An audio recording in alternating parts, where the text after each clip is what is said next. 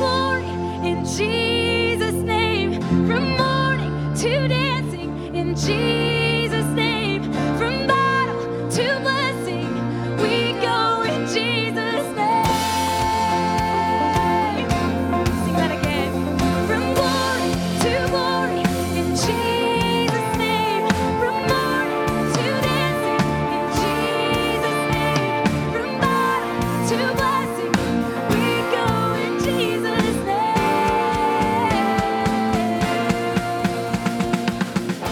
Seen your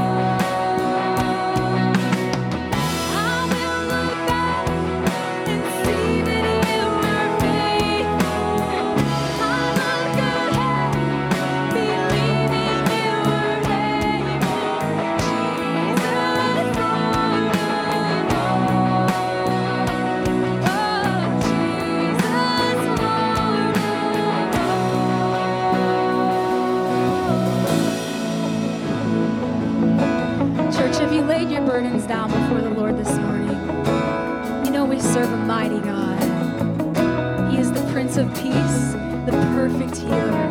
And he tells us to bring our cares to him.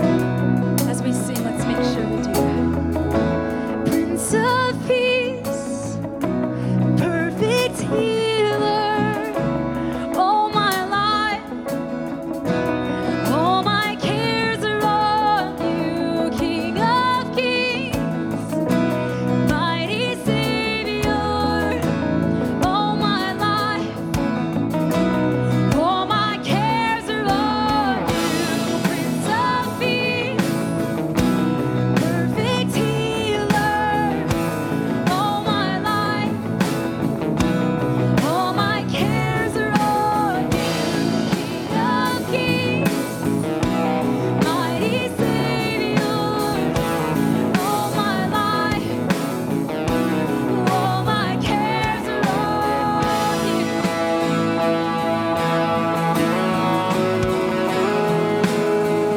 I will look up, for there is none above you. I will bow down, and I'll tell you that I need you. Jesus, Lord of all.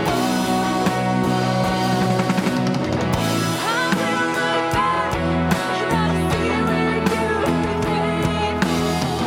I look ahead, I believe in your name.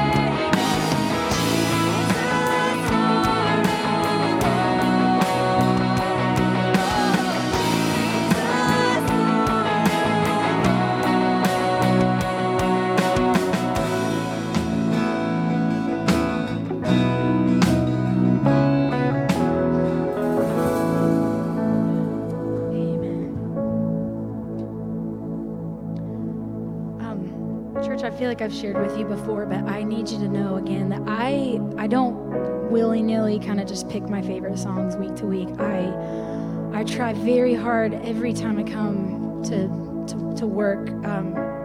Holy Spirit, guide me in the choice of these songs, and I try so desperately just lay it out before the Lord and let Him be the one to pick these songs. And so sometimes that makes more sense to me than others. And this week, it was about halfway through the week that as I was practicing, it just like connected in my mind. Oh, that's what the good Lord was up to. And so we've sung a lot about posture and the way that we're looking, right? We've looked up and He's there, and we bow down and He's there, and we look behind and He's there, and we look ahead and He's there, and our gaze is so important, right? And we're gonna keep singing about this. And I just wonder, church, if we are fixing our gaze, maybe there's a tap on the shoulder that keeps happening and trying to get us to do this 180, and we just need to give a really swift kick, or maybe turn around and just throat punch. Not a person, you follow me? But this is how we deal with things in our life that are trying to get us off of the focus of Jesus. We deal with it ruthlessly, right? But maybe it's a little more gentle than that. And maybe as we're looking ahead, it's this little thing that subtly comes up and tries to get our gaze just ever so slightly off of Him, right? And I'll just speak for myself. Sometimes it's an attitude. Sometimes it's this glob of pride. Right?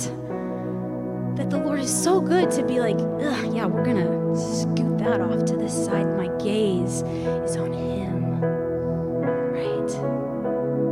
As we sing this next song, I do want to make you aware of a line that I hate, that I should have rewrote it or something, but I didn't. It's not that I hate it, but I think it's a little bit wrong, because it says, God, we want more and more and more and more of you. And that sounds nice, but it's kind of like praying, God, be with us, like He's already with us, right? So the right prayer in that would be, God, help us be more aware of your presence with us. And so it is with this prayer that, God, we want more and more and more and more of you. He's there like, I'm ready. I'm pouring. I want to pour all of myself into all of you and flow through every part of your being. But maybe it's that as we gaze, there's this little distraction that we're like, hey, let's get rid of that. Do you follow me? And so our prayer of, God, I want more and more and more and more of you is coupled with this prayer of, Lord, bring to my awareness what is distracting me from fixing my gaze solely on you. Let's remember that as we sing this next song. We've had enough of getting everything we want And we are weary of living this life just for us. And don't forgive us of seeking your hand and not your face. Come and empty us, Father, we're desperate in this place. Holy Spirit, fill us with your fire. Give us your desires. Hold us close to you. Holy Spirit, give us revelation, healing visitation. Nothing else will do. 'Cause we want more and more, more and more of you. You have given us so much more than we deserve. And you deliver us by the power of your word. And God, we lift you up, giving you the honor that is yours. Thank you for your love, Father, this is what we're living for. Holy Spirit, fill us with your fire. Give us your desires. Hold us close to you. Holy Spirit, give us revelation, healing visitation. Nothing else will do. 'Cause we want more and more, more and more of you. God, we want more and more, more and more of you.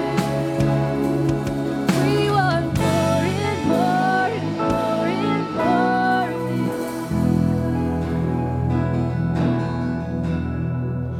So give us clean hands, give us pure hearts. Let us not lift our souls to another. Give us clean hands, give us pure hearts. Let us not lift our souls to another.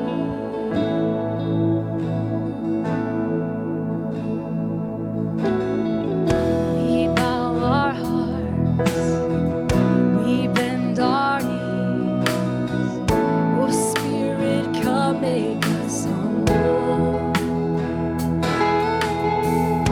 We turn our eyes from evil things. Oh Lord, we cast out our idols. Give us clean hands, give us pure hearts.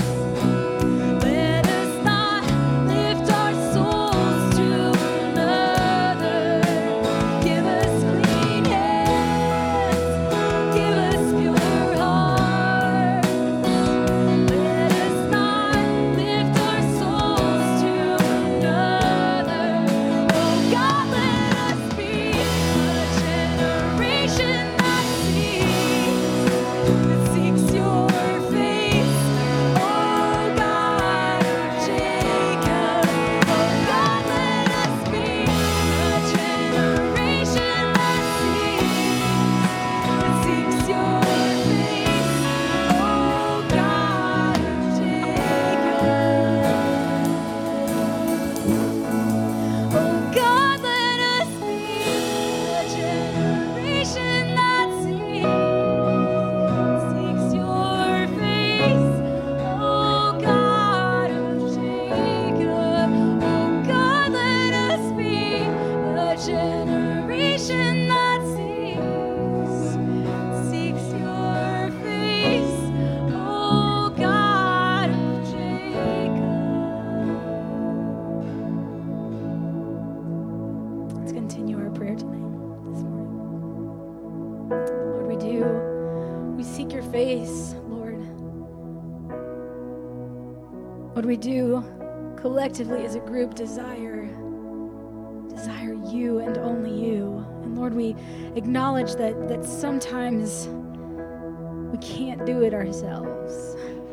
All the time, we can't do it ourselves. And so we need you, and we need your strength to come and help remove the things that might distract us from fixing our gaze fully on you.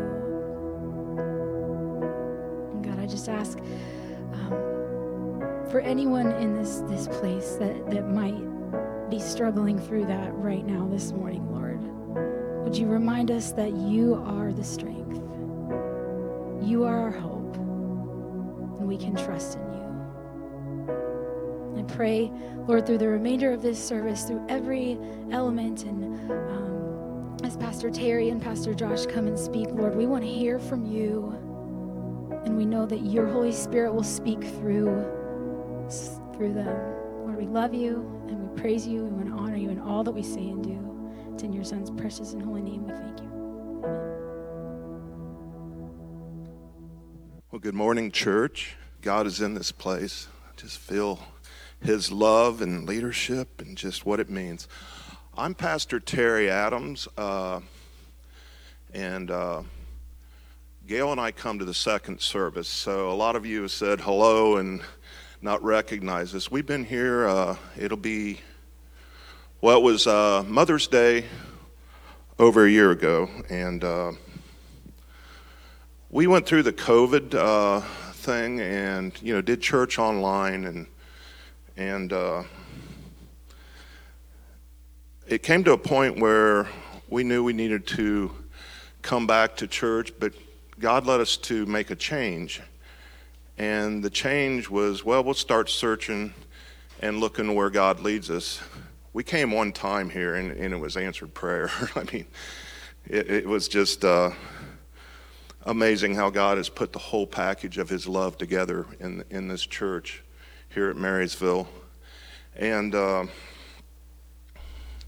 do have notes.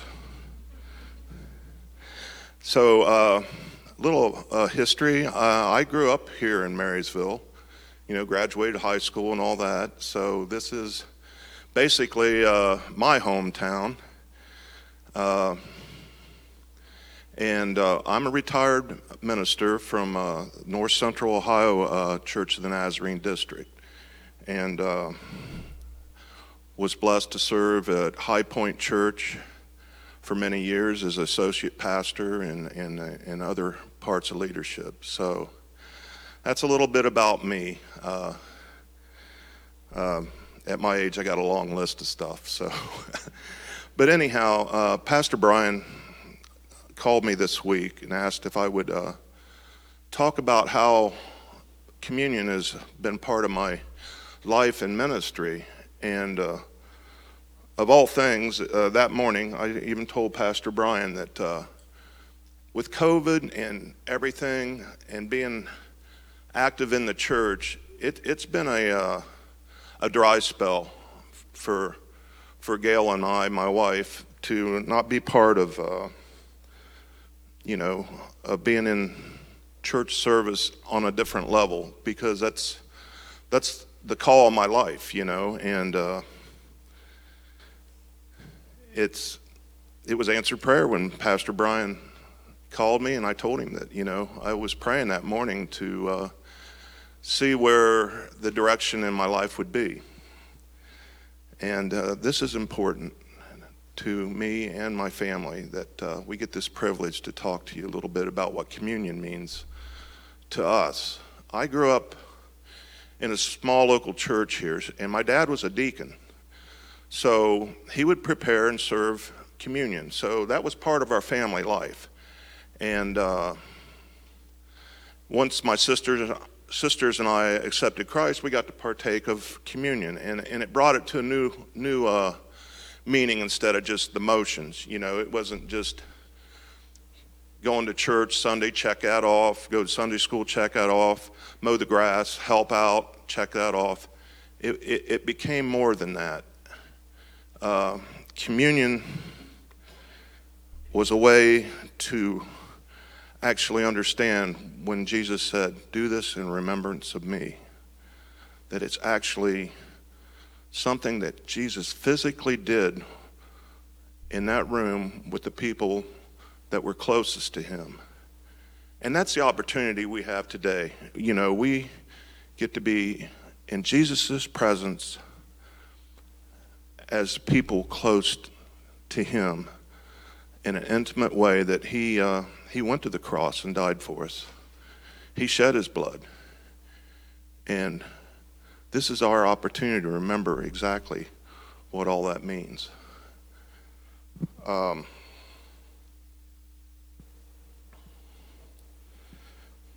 Some of the points that stand out in ministry to me, as being someone who has been involved with preparing serving communion, a couple things stand out to me. We had the opportunity of one gentleman who was dying of cancer, and the lead pastor I was under, we went to his house and were able to serve him communion. And folks, it's a blessing beyond comprehension when somebody who loves Jesus and knows where they're going to get to serve them communion and just see that moment of how much love they have for what it means to know where you're going and what life is about eternity. Back to the notes.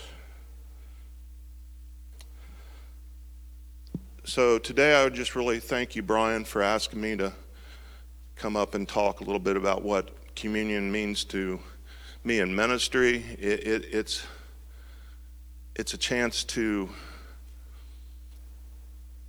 be in Jesus' presence, not just to remember, but I've often heard it's a chance to rededicate yourself. You know, that we live in a world where a lot of mistakes are made, you know, and I've made a lot of them. And when we do get to come and share in communion, it's a chance to remember just that we are forgiven, and this is how it happened. And we are so blessed to be part of his love and his redemption. So thank you a lot for letting me talk to you a little bit about what communion means to me. Thank you, Brian.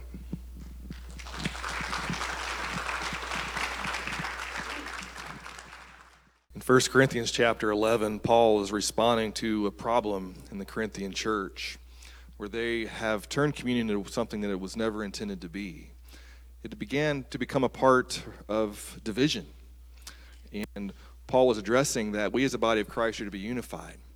Instead, what the church had become used to was that they were using it as a time to kind of build their social groups.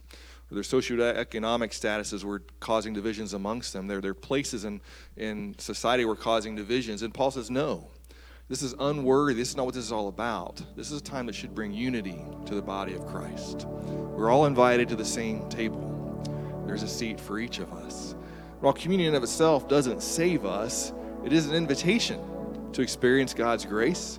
It's a reminder for us to think on the things that he's done for us, and for us to take a few moments, and as Amy talked about a few moments ago, and to reflect upon what we've allowed to perhaps slip into our lives, to creep in, that has taken space, valuable space, that God instead wants to have in each of us. So as we prepare this morning to partake in communion, we do so in a way that honors God, but also edifies and builds up the body of Christ, one another.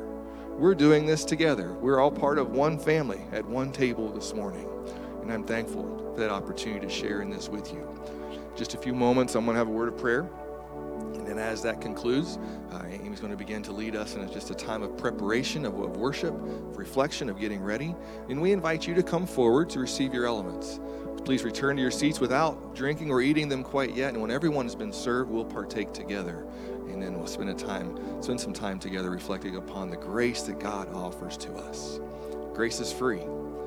It's something we will never deserve or earn. It's unmerited favor of God. But it's also something that compels and changes us. So once we receive it, there's a difference that should show up in our lives. Let's reflect upon that today. God, what have we allowed to creep in? What might be pulling us apart? And what should rather instead be pulling us together with the grace of God? Let me pray for you. Father, we thank you for this opportunity to remember. for this space, Lord, that we give to you to speak into our lives, to correct, to challenge, to convict, to edify, to build up, to restore. Well, whatever this moment might mean, Lord, I pray that we wouldn't take it for granted. It would be no small thing. This is very significant in the life of the church and the life of the individual. So as we receive the elements today, as we're reminded of what they're all about, we'll talk about that in just a few moments. God, I pray that you would speak to us. Lord, be in this place this morning. Draw us close together. Remind us of who we are, of whose we are. And Father, be glorified, I pray, in this act of worship this morning. In Jesus' name, amen. I invite you to come now, receive the elements. If you're unable, please wave to us. We'll come to you. We want to make sure that everyone is served this morning. This is communion, your body broken. This cup we're drinking is bittersweet. The gift of friendship, truest salvation, born of your suffering on Calvary. We remember the sacrifice of love. We remember the blood poured out for us. We remember the only Son of God upon the cross. From stain to spotless, from wrath to favor, through you our Savior, the work complete. In full repentance, led by your kindness, partake of presence as we receive. We remember the sacrifice of love. We remember the blood poured out for us.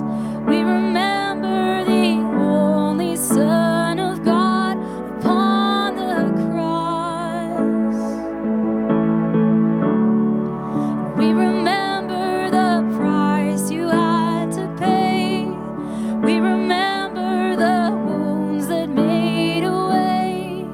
We remember the Lamb for all was slain upon the cross. How can it be? There is a table for all who would come, for all who would come.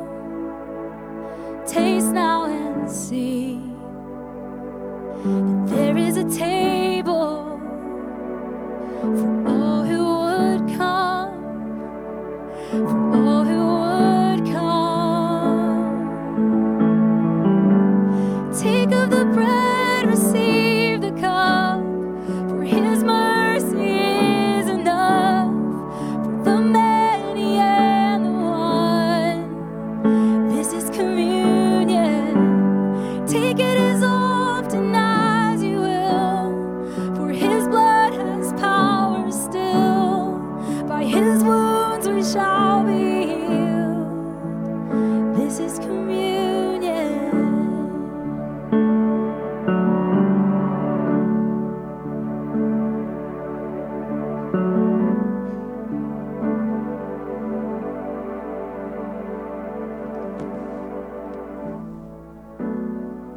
If you're visiting with us today, you're invited. All are invited today. No one is left out.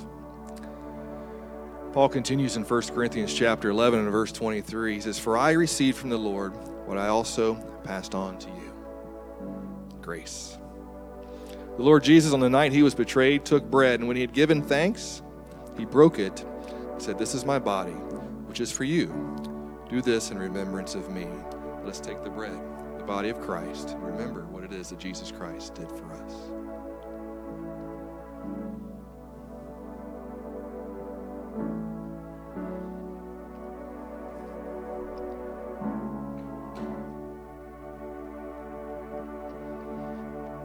In the same way, after supper, he took the cup, saying, "This cup is a new covenant in my blood. Do this whenever you drink it in remembrance of me." As we drink, let us remember the blood that Christ shed for us. It offers us a chance of forgiveness and relationship with him.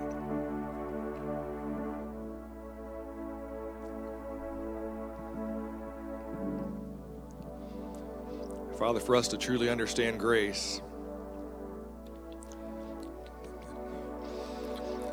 truly helps us understand it as a life that's changed and been transformed. Father, we thank you for the invitation to come to join with you today. May our worship continue, Lord, as we open up your word, as you take us deeper, as you show us something more, as you help us continue to grow. Pray that you would anoint Pastor Josh. He comes and shares with us what you've put upon his heart. We're just ordinary people, Lord, who serve an extraordinary God. And when we give you room and opportunity, you do extraordinary things through people just like us. We thank you, Lord, for that. We pray you continue to be with us, be among us, speak to us, change us. It's in Jesus' name we pray and ask these things this morning. Amen.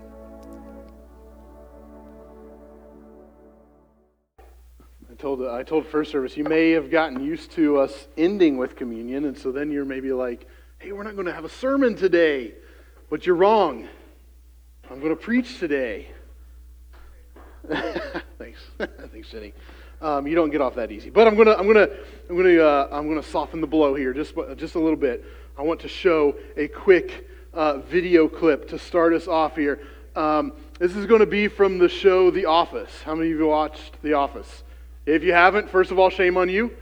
Second, you should definitely watch The Office. All right. The Office was basically a mockumentary show where they kind of portrayed it as if this documentary team was following around the employees at Dunder Mifflin Paper Company. All right, and so it's many seasons of just following around this paper company. This is the very last scene of the entire series, and I want you to hear what they have to say.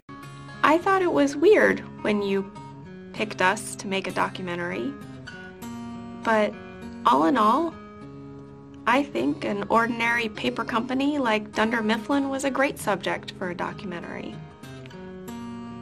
There's a lot of beauty in ordinary things. Isn't that kind of the point? There's a lot of beauty in the ordinary. Isn't that kind of the point?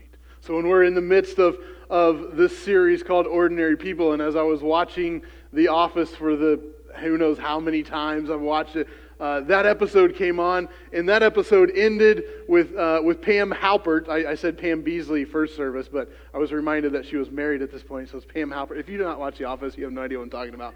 Just bear with me, it's fine. But I came across this last scene in that quote, and I thought, this is my chance. I finally get to share a clip from The Office in a sermon that I'm preaching. My life is complete. I can retire a happy man. All right, so this will be the last sermon I ever preach because I'm now done. Just kidding. That's not it. But as I watched that scene where Pam is talking about, man, I thought it was weird that you as a documentary company would choose to follow us around, just an ordinary paper company, ordinary Dunder Mifflin, that you would choose to follow us around. And then she has this moment of reflection that there's a lot of beauty in the ordinary, right? And that's kind of the point. And as she said that, and as I was thinking about our series, Ordinary People, I kind of wondered maybe how many of the Bible characters that we find in here and that we read about might have a similar reflection. If they were to look back on this today, if they were able to kind of look back and reflect on this, I wonder if any of them would have a similar reaction. It's a little bit weird that my ordinary life would land in a book that has shaped generations and generations of people. I wonder if they would have that similar reflection. But I think that that's what the Bible is, right? It's the story of God at work in and through the lives of ordinary people who choose obedience to God. I wonder if maybe they would reflect and think, why would they choose an ordinary person like me? And as we've talked about throughout this series, there's something about This ordinary person who chooses obedience to God, and everything is different. Let me ask you a question. Have you ever made a decision that you very quickly regretted? Yes, right? Like, don't lie. We all have made those decisions that we quickly regret. Can I tell you this morning, this sermon is one of those things. This sermon that I'm about to preach is one of those that I pretty quickly started regretting. Right? So Pastor Brian asked me, he said, "Hey Josh, do you want to preach in series in the Ordinary People series?" And of course, I'm never going to turn down an opportunity to talk. Right? That's what I'm going. I'm going to take that opportunity. And he said, just pick someone who is kind of from the Scripture, who's kind of you see as ordinary, but when God when they had an encounter with God, things changed and they joined into this extraordinary story of God. I'm like, all right, let's do that. I got this. And then I picked Joseph. And I'm not talking about the Old Testament Joseph, because the Old Testament Joseph, man, there's a ton about the Old Testament Joseph that you can preach from, right? There's plenty of material. No, I decided I'm going to preach the New Testament Joseph. Joseph, the father of Jesus. And again, it was one of those decisions that I pretty quickly started to regret. First of all, it's because me reading and me preparing for this sermon on Joseph has stirred up a significant amount of tension in my life. It's stirred up tension in my mind that I haven't resolved yet. And so as I'm preparing this, I'm like, that was a terrible decision, Josh. You could have chosen anyone. Like, there are an incredible amount of people in the Bible that you could have chosen, and you chose Joseph. It stirred up tension. But the second reason I regret it is because there's just not much in the Bible about Joseph, the father of Jesus. There's not a lot written about him. We don't know a lot. There's not a lot that's been included. So how am I going to come up with a sermon? I quickly regretted my decision for Joseph. But I'm a man who sticks to my commitments. And I chose Joseph, and so I'm going to stick to Joseph. I'm not going to change my sermon halfway through the week. I'm going to stick with Joseph. And so here we are. As I've continued to prep my sermon, as I've continued to try to gain some insights from the life of Joseph, one thing became clear to me. The testimony of Joseph is found in his actions. There are not a lot of words written about Joseph in the Scripture, but one thing that is clear from what is written about Joseph is his testimony is found in his actions. And I think that that's often the way of ordinary people. As we've talked about ordinary people for the past several weeks, I think that that's a significant pattern. That the testimony is found in the actions of the ordinary person. The beginning, the starting point of God using these ordinary people is often in the quiet, in the mundane, in the everyday life, in the subtle moments without much fanfare. It seems that that's the way of God using ordinary people. That their actions give testimony to God at work in the lives of ordinary people. And so this morning I want to take just a quick closer look at the actions of Joseph. So we're going to go to the Christmas story. How many of you are super excited that Christmas is just around the corner? I see 2 hands. 3 hands. Okay, 4 hands. Okay, that's where I'm at, right? I'm excited. I will probably start listening to Christmas music pretty quickly, right? I love Christmas. I love the excitement of Christmas. I love the decorations of Christmas. I don't love the budget of Christmas, am I right? But I love Christmas. Christmas is exciting. There are 2 different versions of the Christmas story. We didn't sing Christmas music this morning. We're not going to go crazy here, right? I'm not that crazy. But I want to talk about kind of the Christmas story because that's where we find Joseph. But we find 2 different versions of the Christmas story in Scripture. First, we find it, well, not first, depending on how you're reading your Bible. If you read it from the beginning, you have Matthew. But then you have Luke's version, and Luke seems to focus on Mary, the mother of Jesus, right?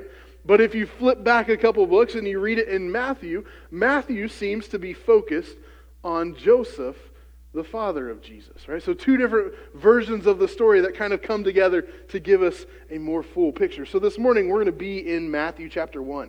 If you want to follow along, feel free. We're going to be in Matthew chapter 1, starting in verse 16. verses 1 through 15, actually verses 1 through 16, what do we find Matthew doing? He's giving a genealogy or a family lineage that leads us ultimately to Jesus. I don't want to bore you with, truthfully, I don't want to try to pronounce all the names that are in there. So we're not going to read that. It's not important for this sermon. So we're not going to do that. We're just going to start in verse 16. Again, Matthew is giving all of these lists of names. And then in verse 16, he says, "And Jacob, the father of Joseph, the husband of Mary, of whom was born Jesus, who is called Christ. Thus, there were 14 generations in all from Abraham to David, 14 from David to the exile to Babylon, and 14 from the exile to the Christ. This is how the birth of Jesus Christ came about. His mother Mary was pledged to be married to Joseph. But before they came together, she was found to be with child through the Holy Spirit.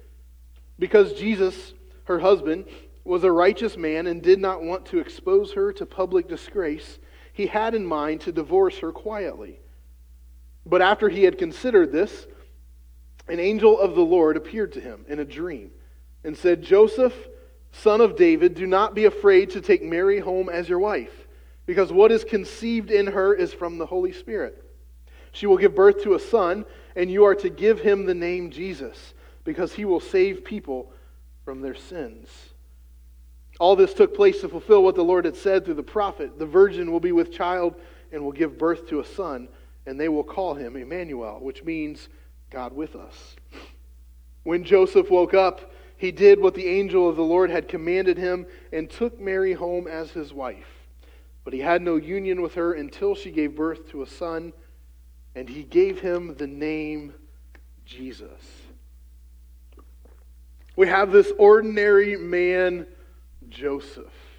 But he played a pretty significant role in the story of God's redemption, right? He essentially became the adoptive father of Jesus, of the Messiah. So obviously this ordinary man plays a significant role in God's story. But I think it's worth taking a little bit of a closer look at just what it is that Joseph did. Remember, his testimony is clear in his actions. So it's worth us taking a look. What were his actions? What was the significance of his actions? Again, Joseph was ordinary. He was an ordinary man. But the truth is that Joseph actually had some significance. If we look through those previous 16 verses in the beginning of Matthew, what we see is this lineage, this genealogy that gets us to Jesus. And what we find if we read through that, what we see is that Joseph had significance because he was actually in the royal bloodline of David.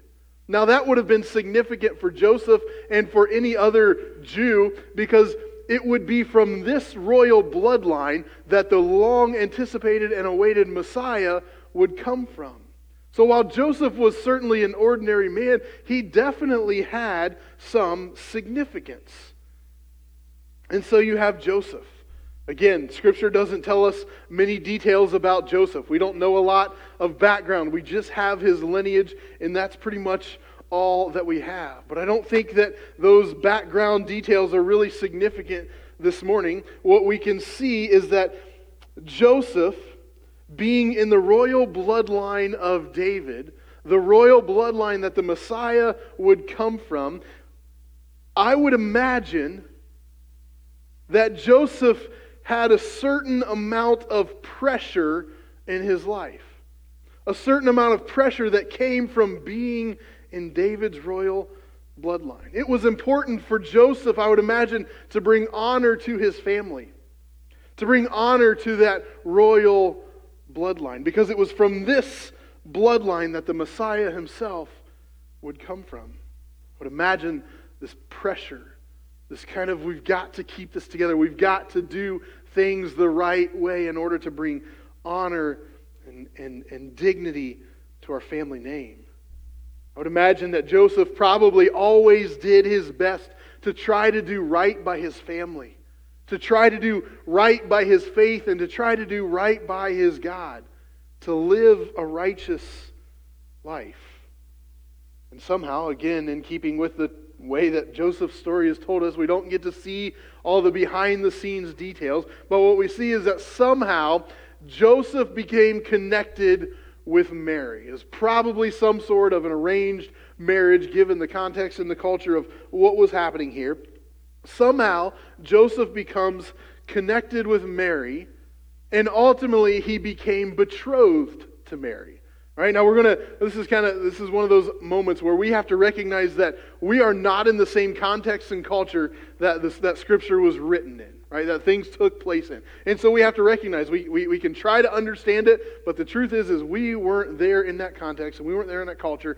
We simply have to recognize that things look different. This is one of those moments where things were different. Joseph was betrothed to Mary. And so this betrothal is kind of like engagement, but it was more significant than being engaged. Maybe somewhere between engagement and fully married. There had been, in order for this betrothal to have taken place, there would have been some sort of public ceremony that officially bound Joseph and Mary together. Like they were bound together by law. They were committed. So it was more than just a simple engagement. They were already committed and they were bound together by this covenant ceremony, but they had not yet physically consummated their marriage. So it seems as though the pattern would have been some sort of public ceremony and then some sort of waiting period, and then they would physically consummate their marriage. Joseph and Mary found themselves somewhere in between there. So they were legally bound together, but everything wasn't complete. They hadn't physically consummated their marriage.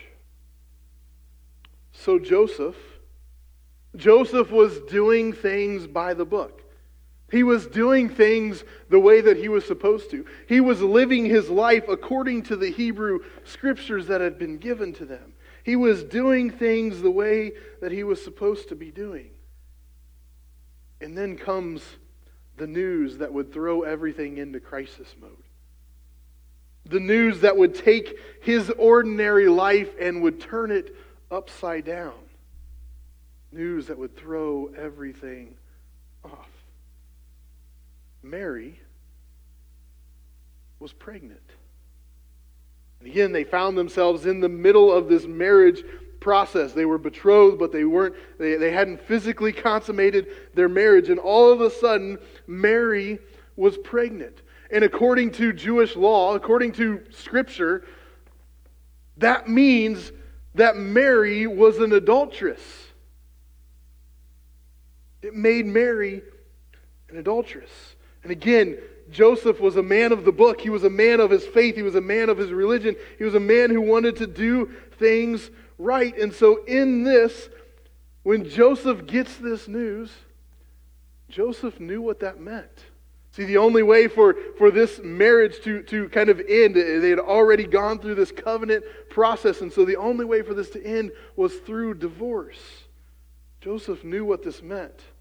Joseph knew what was required of him by his religion. Joseph knew what was required of him for him to maintain his righteousness. Joseph knew what was required of him in order that he could ensure there would be no shame brought to the family name. Again, this family name that would bring about the Messiah. Joseph simply had to do what he had to do. Now, by the law, again, you can find it earlier on in Deuteronomy. By the law, the punishment for Mary here was that she could be stoned to death. Now, it's kind of unclear if how often that was actually carried out. The more likely outcome was, at the very least, Mary would have faced some very public shaming. It would have been a very public divorce. She would have been marked. People would have known that she was an adulteress. It would have been this very public divorce, this very public kind of bringing shame to Mary. That was by the book. But to keep Mary, for Joseph to keep Mary, would have been to bring shame to his name and his family lineage. But Joseph knew what he had to do. So he decided what he was going to do, but in what I believe is our first glimpse of Joseph having this really good understanding of the character of God, Joseph decided to do it in a way that would bring as little public humility and shame to Mary as possible. I think he understood the character of God, and so he was going to do this in a way that would protect Mary, and he decided that he would divorce her quietly. See, Joseph was stuck in this place of maintaining his righteousness, of maintaining this life that was according to the book, that was doing what he was supposed to be doing. He was continuing his life of doing the right thing and living up to the standards of his faith. But at the same time, he was wanting to protect Mary. And so we start to see this tension rise in this situation. But then the tension builds. You ever been in a moment where you're in the middle of tension and you're like, the end of this tension, the resolution of this tension is just on the horizon, and then whatever it is that comes about doesn't bring resolution to the tension. It actually only builds the tension. Can I just tell you, and I'll talk about this in just a minute, this entire sermon has been that for me. And even after preaching it one time first service, this entire sermon has been that there's this tension that builds. Suddenly we find Joseph having an encounter with an angel of God in a dream. And the angel says to Joseph, "Do not be afraid to take Mary as your wife." And suddenly this tension that started out starts to build and culminate, and it basically is this tension. Do I follow the religious tradition, or do I follow the move and the call of God? Do I follow my religious tradition, or do I follow the move of God? I want you to grasp the significance of that tension this morning. So Joseph is now faced with the reality of the shame of turning his back on his religion, on turning his back on all that he had been taught, on all that he had read from the Hebrew Scriptures. And he wasn't faced with this reality because he just wanted to do whatever he wanted to do. He was faced with this tension because the very God that his religion was centered on spoke and called him. And in verse 24, we see Joseph's response. Scripture tells us that he woke up from this dream and he did what the angel told him. And this ordinary man, Joseph, suddenly takes his place in the extraordinary story of God. Because he said no to his religion in order to say yes to God. Now, the way that we usually tell this story, and the way that we think through the story, especially in Christmas, is we see this as just a minor and insignificant kind of part of the story, and then everything just gets wrapped up in a nice, pretty bow, right? And the Christmas story is just beautiful, and it's lovely, and we love it, and everything is nice and neat, and it fits into the story the way that we want to tell the story. But I don't want to go there this morning. Instead of wrapping this up with some sort of neat bow, I want to invite you this morning into the tension of this story, into the tension of the very phrase that I just said, because for most of you, me saying this phrase brings up tension. Joseph said no to his religion in order to say yes to God. As a pastor, when I teach, I don't have a problem bringing tension into a sermon or into a lesson that I'm teaching. But I usually like to resolve that tension. I like to wrap up my sermon with this resolution of this tension that I might have brought about. Can I be honest with you this morning? This story has not been resolved for me. Trust me, I've tried.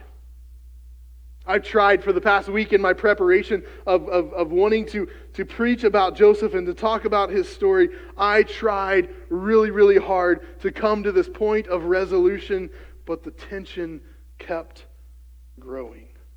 And the truth is from the very beginning, man, I thought I had this figured out. Right? Like I thought I'm just going to stand up here and I can say sometimes the move of God requires us to go against our religious tradition.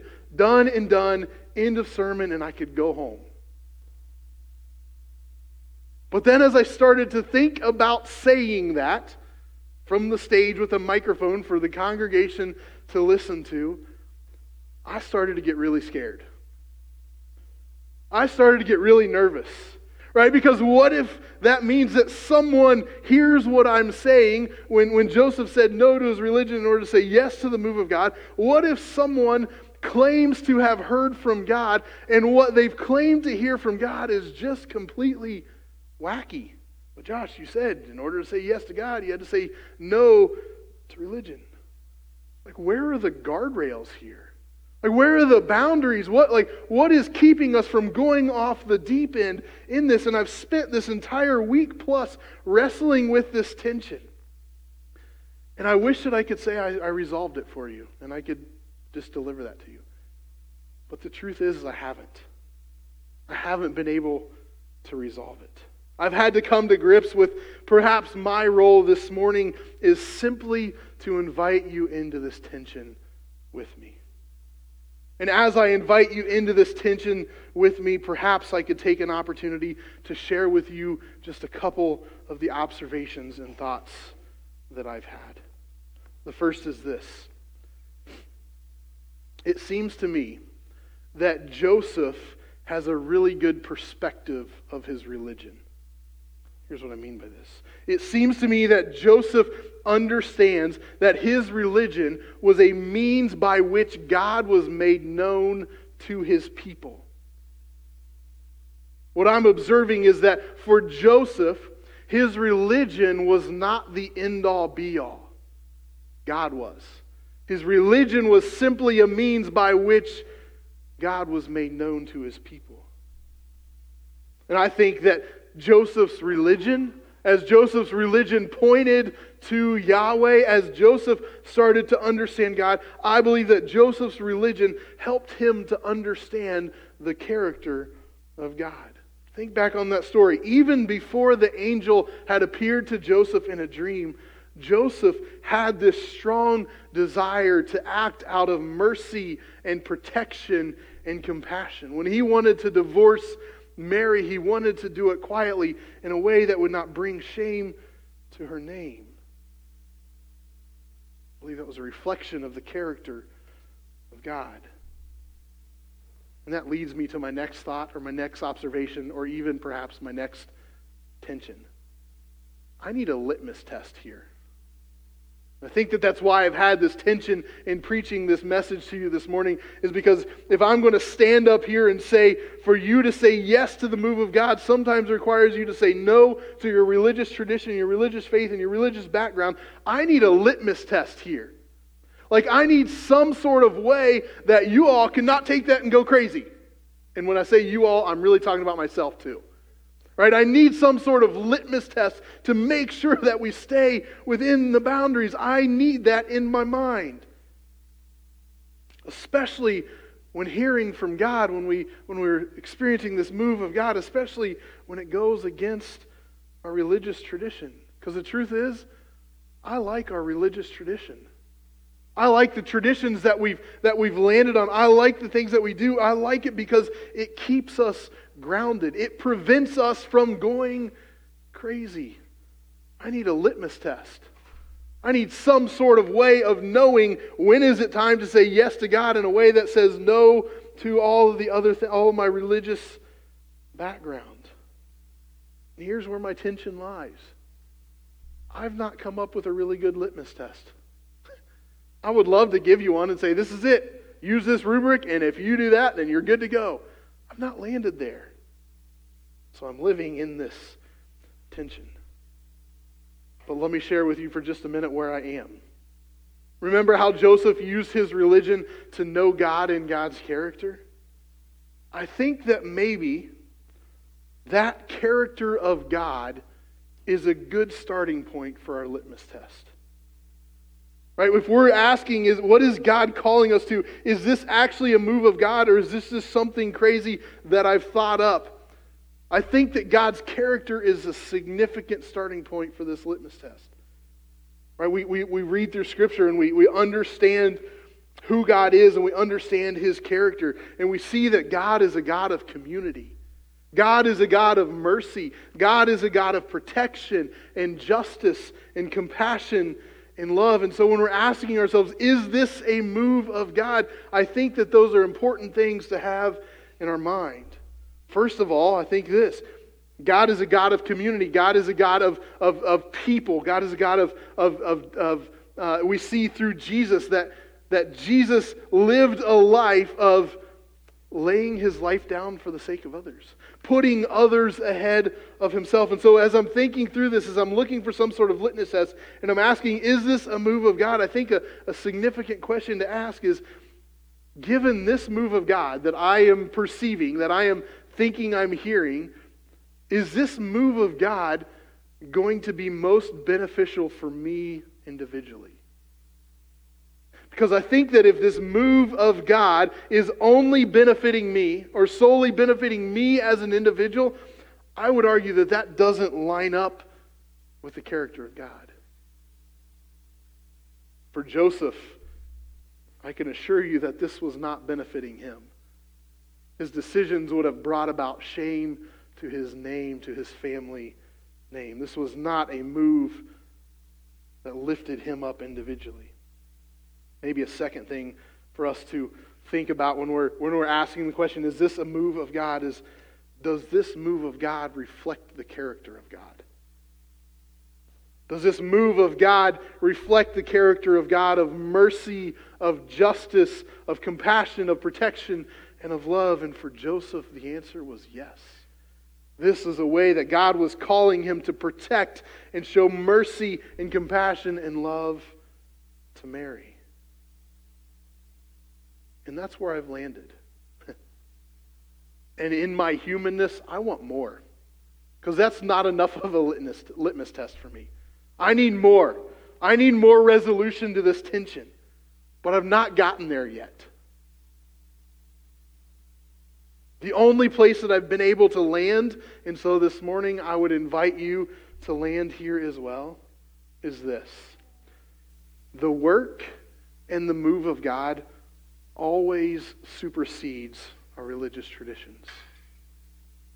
The work and the move of God always supersedes our religious traditions. That's all. As I wrap this up, I wondered, how do you wrap up a sermon where I'm just introducing tension and not resolving it? And the only way I could come up with is I would invite you to reflect on a couple of questions. Because as if there was not already enough tension, let's invite you into some more tension. And so would you take a moment to reflect on these questions as we wrap up? First is this. How do you discern the move of God? In your life, how do you discern the move of God? How do you discern the will of God? What litmus tests do you use? Perhaps more importantly is this question. Who do you allow, or who have you invited into your life to help you in your discernment process?